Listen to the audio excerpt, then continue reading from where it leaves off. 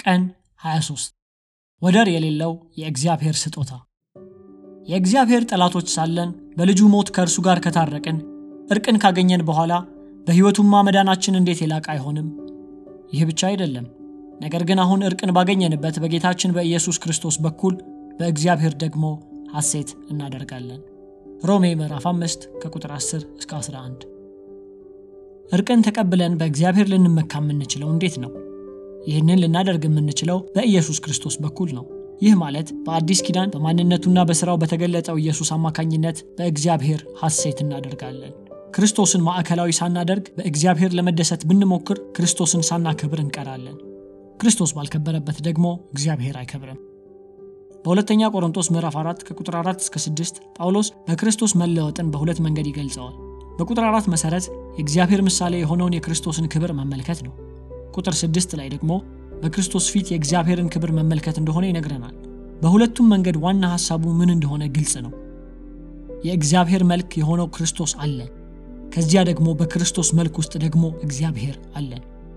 በእግዚአብሔር ሐሴት የምናደርገው በክርስቶስ ኢየሱስ መልክ ውስጥ በምናየውና በምናውቀው እግዚአብሔር ሐሴት በማድረግ ነው።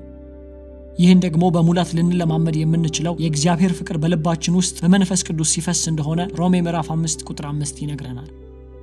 ያ ጣፋጭ የሆነ ከመንፈስ ቅዱስ የተገኘ የእግዚአብሔር ፍቅር የቁጥር 6ን ታሪካዊ እውነተኝነት ስናሰላስል ለእኛ ተግባራዊ ይሆናል።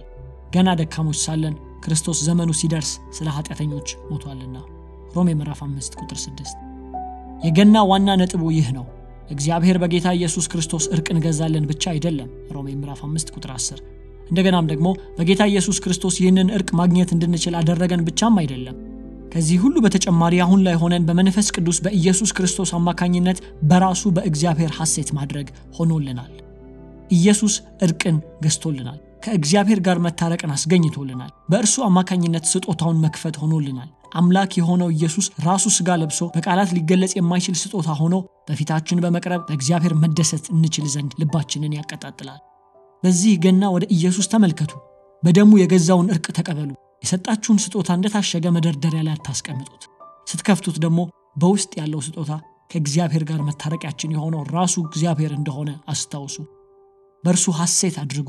የእርካታችሁ ምንጭ ይሁን። ውዱ ሀብታችሁ አድርጉት።